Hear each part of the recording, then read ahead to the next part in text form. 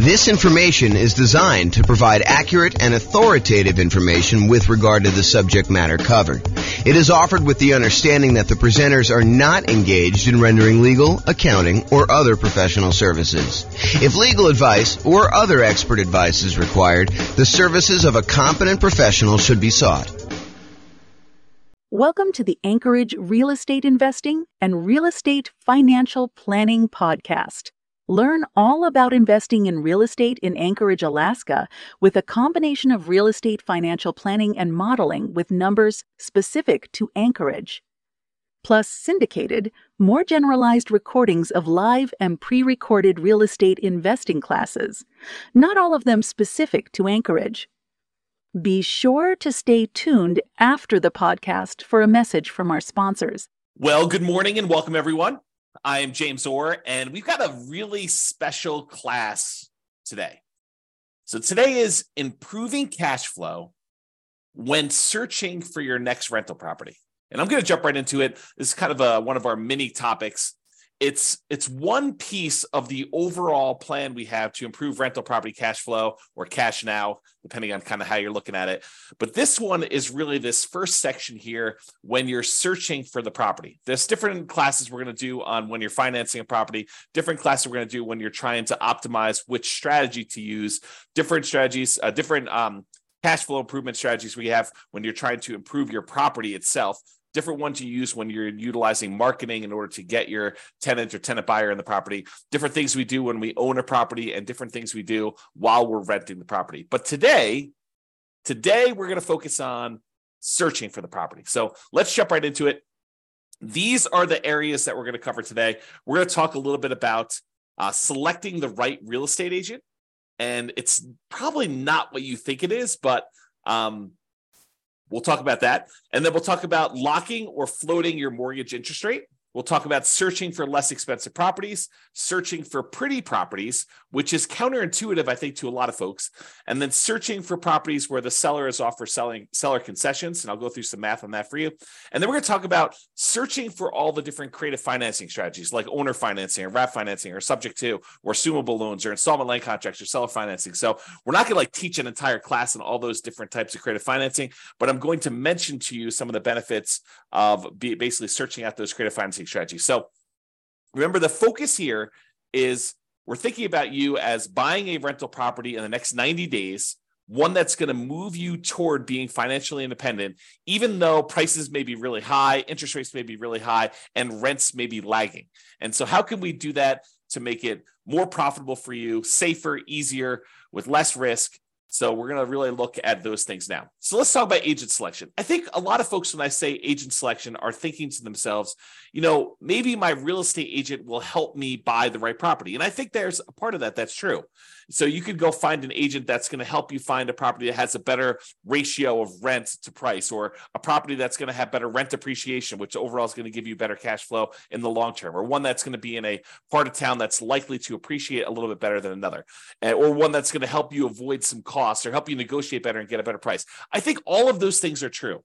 But one thing that I do want to focus in on is this idea that in some real estate markets, there are some real estate agents, and it's not everyone, but there are some real estate agents who will voluntarily rebate part of their commission back to you at closing. So imagine for a minute that you're going to go buy a $500,000 property, and the real estate agent is going to be paid by the seller in a lot of cases, but not always, but a lot of cases they're going to be paid, somewhere between 1.5%, 2%, 3%, 3.5%, 4%. It's all negotiated, but in a lot of cases, they're going to get somewhere in that 3%-ish range in order for helping you buy the property. And they're usually paid by the seller's real estate broker via the real estate seller. So if you think about it that way. But in some markets, the real estate agent who's helping you buy is willing to say to you, hey, look, I'm willing to pay you a rebate of my commission that I'm earning on helping you buy the property. So they may go in there and they may earn 3% of a $500,000 property, $15,000. And in exchange, they're going to give you back 1% of the purchase price, or in this case, $5,000 to you at closing. So once you close on the property, they're going to get $15,000. They're going to take part of their $15,000 and give $5,000 back to you. And this is all negotiated, right? Like some real estate agents will offer this up front. It's kind of like their program. Some real estate agents, you can negotiate getting a rebate back of their fee. And so it's just something to think about. So what I want to talk to you about is why this might be in a cash flow improvement. At first, you might think, well, I'm just getting part of my down payment back. Well, sort of, right? And I think that's true. You are getting part of your down payment back, part of the money that you had to come up with in order to buy the deal. But if you think about it in terms of how it improves cash flow, you might think about it this way. So it's almost like if you got $5,000 back on a $500,000 purchase, it's almost like getting $400 more per month back for a year, plus a little bit more. I mean, $400 per month for a year would be $4,800, and you got $200 extra. So it's really like getting $400 more back. And then at the end of the year, maybe rents have gone up a little bit, and you're not, if you were $400 a month negative, then maybe rents go up a little bit, and now you're not quite as negative after that. So you could look at this as offsetting some of your negative cash flow if you've got negative cash flow on your property. Ideally, we're trying to get you to the point where we can improve it all these different ways where you have very little or no negative cash flow or significantly positive cash flow, depending on your market conditions and where you are and what you're putting down and what your strategy is and how you're doing all this stuff, because a lot of it's variable. But ideally, if you were buying a property and let's say hypothetically it had $400 a month negative cash flow, but you're able to get this $5,000 rebate back from your real estate agent, then for the first year, you're kind of break even. And then after that, maybe rents have gone up. Maybe maybe you're renting a $2,000 a month property or a $3,000 a month property, and maybe rents go up by 5%. I mean, I think that's probably a pretty aggressive growth rate, although we've seen more than that recently. But I think over a long period of time, that 5% per year is pretty aggressive. But if you got 5% on a $2,000 a month property, if I'm not mistaken, that's $100 a month. Now your cash flow is not $400 a month negative; it's only $300. And if you're on a $3,000 property, 5% improvement in cash flow. If I'm doing my math right, is $150. Now you're not negative $400, you're negative $250. So this could help get you over that first year of offsetting some pretty significant negative cash flow. Or if you have positive cash flow, it's a way to improve cash flow for the first year, if you think about it that way. Or a totally different way of looking at this, which I think is the one that most people are not finally attuned to, is you could take that $5,000 and instead of applying it directly to offset any negative cash flow or improving cash flow in that first year, you could say, I'm going to take that $5,000 and I'm going to use it to buy down the interest rate to improve cash flow on the loan I'm getting. Now, you may need the $5,000 upfront to kind of pay this to the lender when you go to closing, but you're getting it right back after you close as a rebate from the real estate agent in this example. So you may put up $5,000, buy down your mortgage interest rate, knowing that after closing, you're going to get $5,000 from your real estate agent, which could help offset the money you had to put up to do that. So how much improved cash flow will buying down the rate for $5,000, how much will that improve cash flow? Let's take a look. So this is a sheet that one of the lenders I've worked with locally here, his name is Matt Weaver with Excel Financial, but he just sends over a sheet showing you kind of what rates are. And this happens to be the rates that he sent over earlier last week. And so I just pulled it up. It happens to be for a $500,000 property for a well-qualified buyer. I believe they're putting 5% down.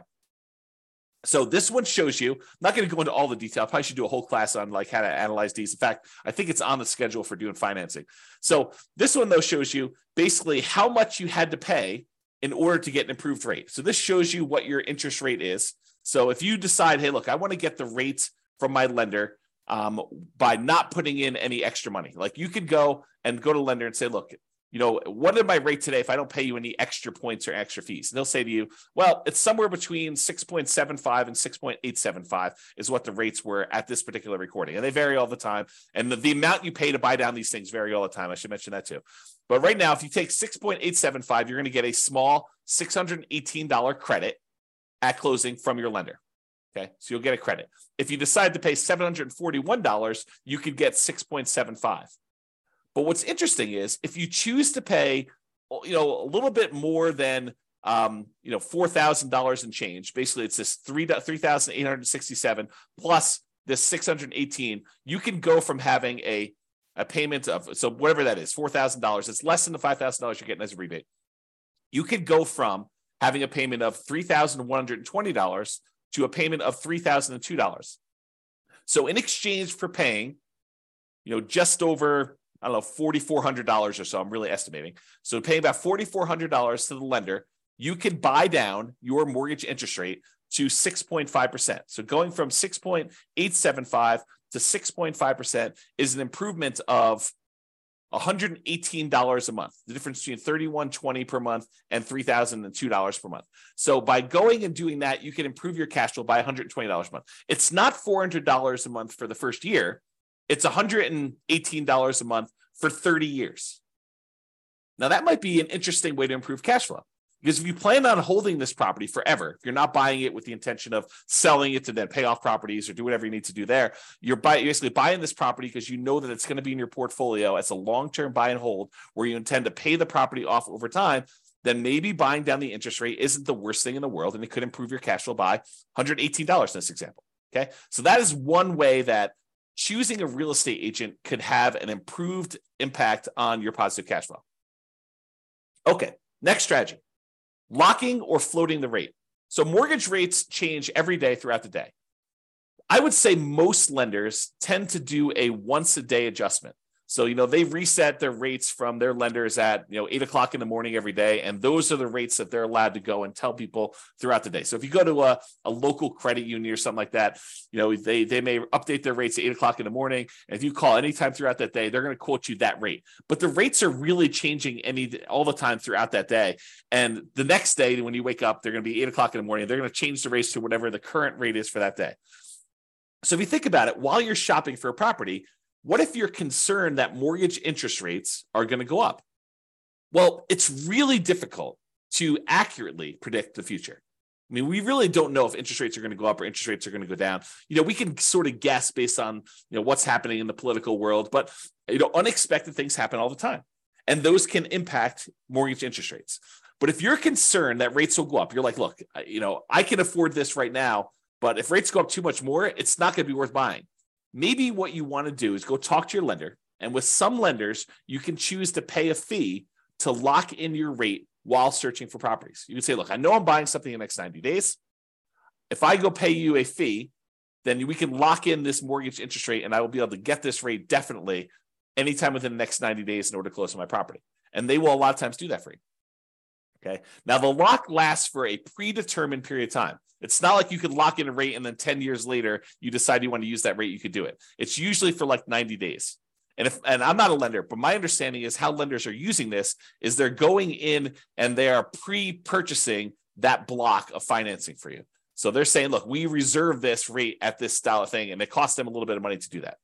Then if rates go up between when you lock your rate and when you close on the property, you're not penalized with the higher rate and have improved cash flow.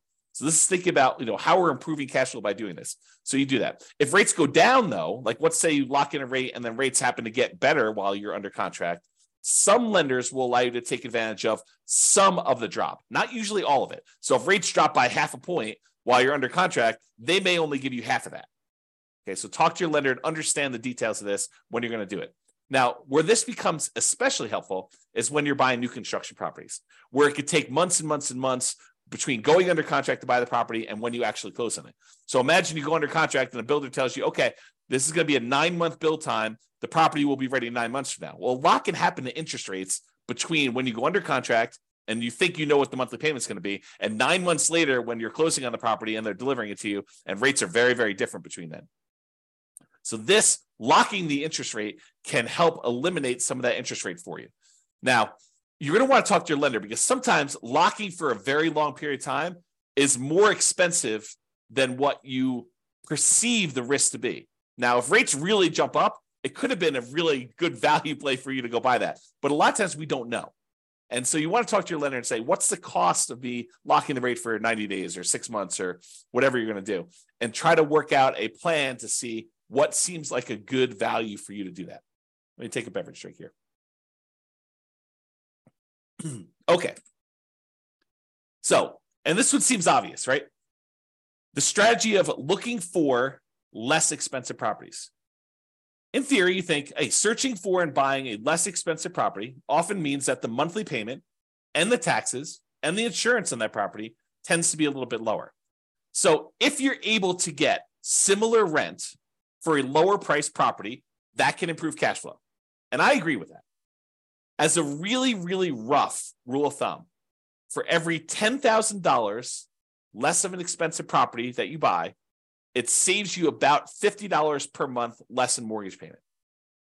So if you've downloaded the world's greatest real estate deal analysis spreadsheet and you've analyzed a few deals and you kind of have a feeling for, if I buy this, whatever it is, 400, 500, 200,000, $1 million property in my marketplace, and if I get this rent, I'm going to have $100 a month positive cash flow or negative $200 a month positive cash flow.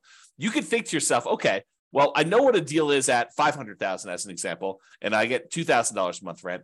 If I go buy a $490,000 property, well, that's going to be about $50 better cash flow. Really, really rough math. Okay.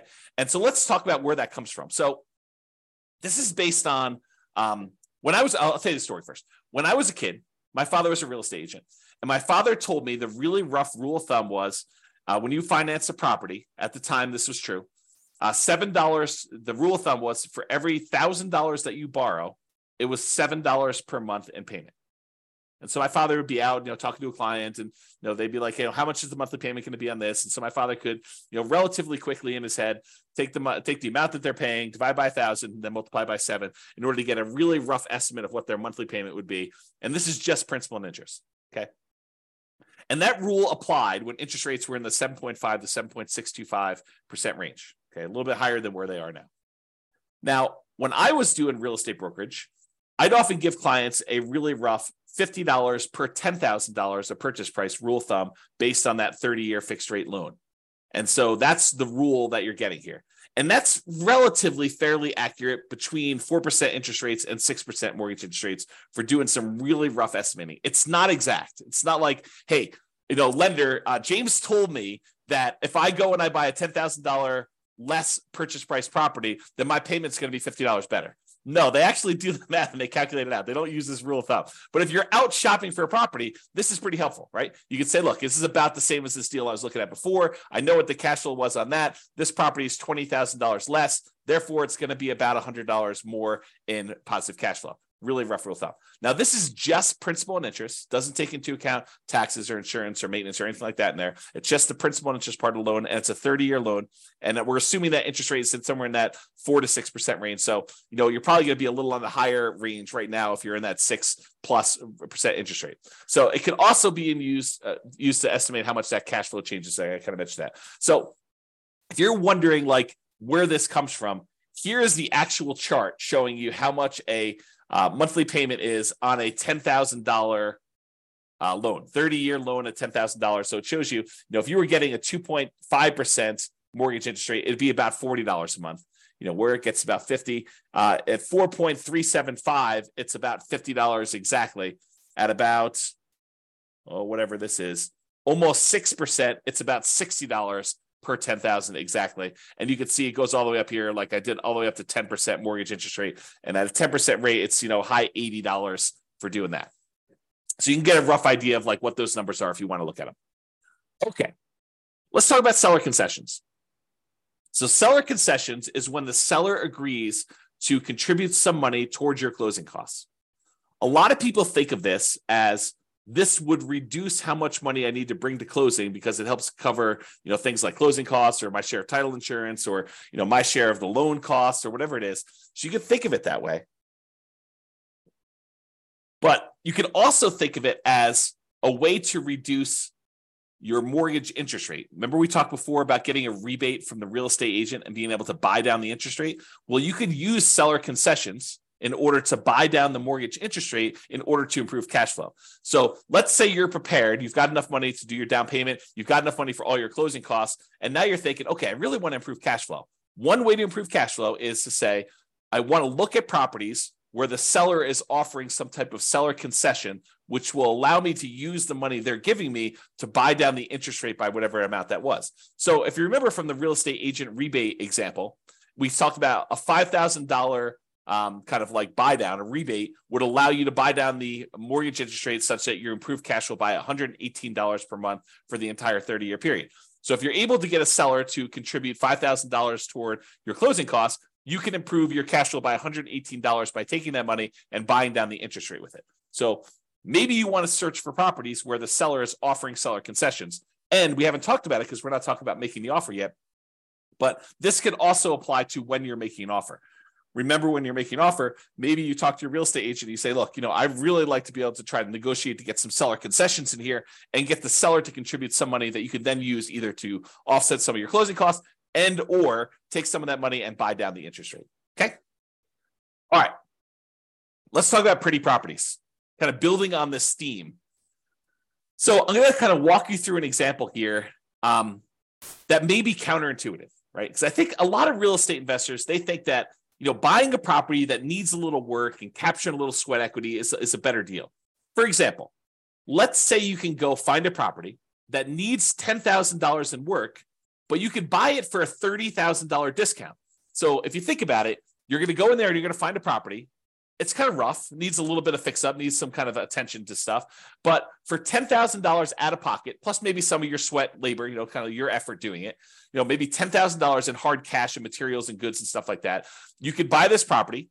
You're buying it at a $30,000 discount, such that if you put in the $10,000 worth of work, you've captured, using sweat equity, I use captured in kind of quotes there, but you captured $20,000 in equity.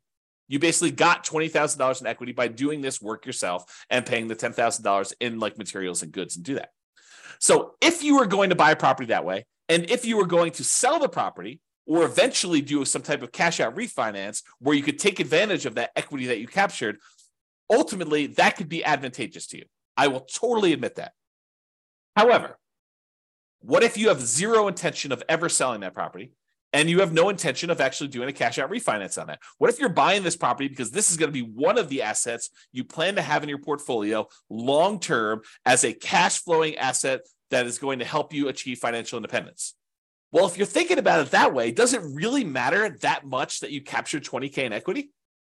Well, maybe. I mean, buying a property at a $30,000 discount, it does improve cash flow, right? Because you're basically borrowing less.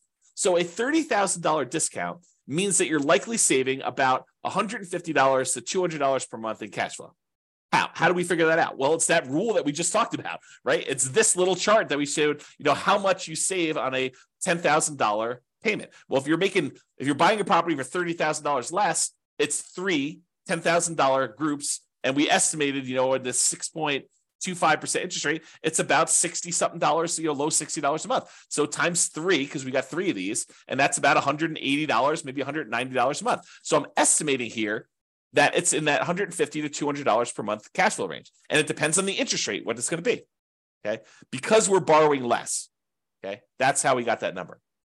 But what if instead of doing that, because $150 to $200 a month isn't bad. But what if instead of doing that and finding a property that needs work and having that extra $10,000 that we have to have on the hand in order to do the work and then doing all the labor ourselves and kind of putting in all effort, what if instead of doing all that work, we said, look, I'm just going to find a pretty house that doesn't need any work.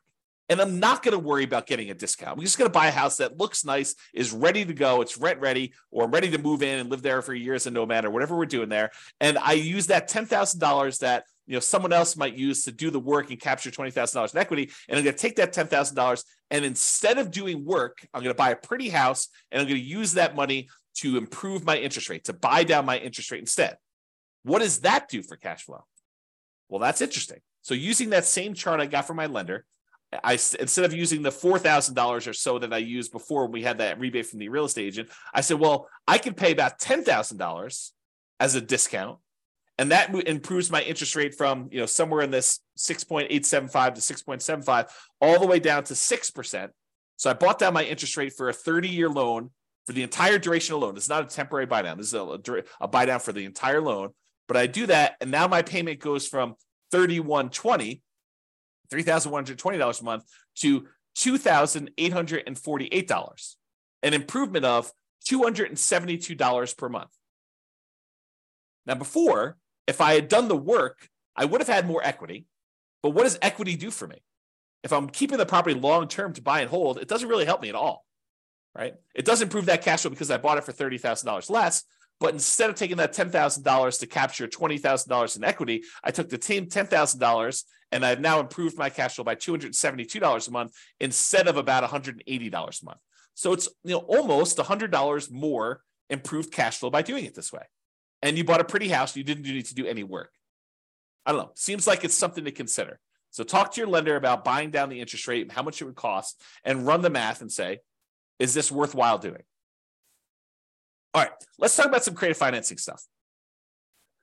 So I've kind of grouped all these together because you could search for properties that are owner financing, or search for properties that you could take over a loan, or search for properties where you could lease option it if you really want to get creative, or wrap financing, or subject to, or agreement for deed, or bond for deed, installment land contract, or all those different things. What I've basically done is I've grouped them all together and said, look, you can search for properties where you're able to get non-traditional financing. You don't have to go to a mortgage broker anymore and do all this. So I'm going to just very briefly, because this is not intended to be a class in creative financing, I'll very briefly run through what the differences are between these, and so you understand them, and that way you'll understand it. And then I'll kind of like make like one or two comments just on these in the terms of using this as a strategy. Okay, so owner financing is when a seller owns a property free and clear, they do not have a mortgage on it, and you go to them and say, I'd like to buy your property, but I would like you to act as the bank. I'd like you to deed me the property, and I will actually make payments to the property for you. I make payments to the property to you as if you were the bank. And then once I made the payments, you release your kind of deed of trust on the property, your security instrument, and then I own it free and clear. Okay, so that's the idea behind owner financing. Basically, the seller acts as the bank. With wrap financing, the seller is sort of acting as the bank, but they still have a loan in place. So you're going to go buy a $500,000 property and they still owe $200,000 on that. But the lender, the seller says to you, okay, I'll tell you what, you make me a payment as if you're buying it for $500,000. I'll take part of what you pay me. I will pay the underlying loan of $200,000 that I still have, and I will keep the difference. So that's wrap financing. You're wrapping an existing loan that already exists on the property. Okay. Loan assumption. There are certain loans that are assumable, FHA loans, VA loans, as two examples, where you could go in there, and it's usually as an owner occupant, but you go in there and you formally go to the bank and say, I would like to qualify and formally assume all responsibilities for this loan. And by doing that, you're able to capture these really low interest rates we had over the last 5 years or so. So you can go find an FHA loan at 3.5% or 3% and buy it instead of getting a new loan at 6.5%. Okay, so the idea is you can go get these really attractive loans that are already out there and take them over by formally assuming them. And it could be a significant way for you to improve cash flow. We'll talk about a little downside to that here in a second. You can go in there and find a rent-to-own program. Let me take another sip here. You could go find a landlord who's tired of being a landlord and say, look, I'd like to rent the property, but I would like ultimately the ability to own this at some point in the future. I'd like an option to buy the property a year or 2 or 3 or 5 down the road, or I would like a purchase contract to be able to buy the property that is a year or 2 or 3 or 4 or 5 down the road that I could use to buy the property from you. So I'm going to rent it from you for a period of time, and then I'm eventually going to buy it. And you could do this if you're an owner occupant, or you could do it if you're an investor who wants to then sublease the property to someone else. So that's the kind of rent-to-own, lease option, lease purchase family. And then you have the agreement for deed, bond for deed, contract for deed, installment land contract. This is sort of like a car loan where you don't get ownership. You don't get title to the property until you fulfilled your obligation, but you have a contract in place that says, if you make these payments for this period of time, at the end of that period of time, I will then give you a deed for the property. So it's a kind of a variation on owner financing that more protects the seller in a lot of ways, because they don't give you ownership of the property until you've done what you agreed to in the agreement, whatever that is, agreement for deed or bond for deed or contract for deed or installment land contract. And then finally, subject to is when a seller deeds you ownership of the property and they leave their existing loan in place. It's sort of like a subset or variation on wrap financing. With wrap financing, you're paying the seller. The seller is usually paying the underlying loan on the property, and you're kind of like part of the money goes to the seller, part of the money goes to the underlying loan. A lot of times with subject to, you're basically making an agreement with the seller where the loan is very high loan to value. You know, it's you're buying a $500,000 property and the loan is for $480,000, and the lender and the seller's like, look, I'm going to deed you the property. You just agree that you're going to make payments on this loan that's still in my name, and we're going to leave that loan in place. You're not formally assuming it. You're not going to the lender and saying, I am applying to formally assume all responsibilities for the loan. You're just saying, look, the seller is deeding you the property. You're now the owner. Deed means ownership. They're deeding you the property. Now you're making payments on the underlying loan to this that the seller has on there. And the loan is staying in the seller's name.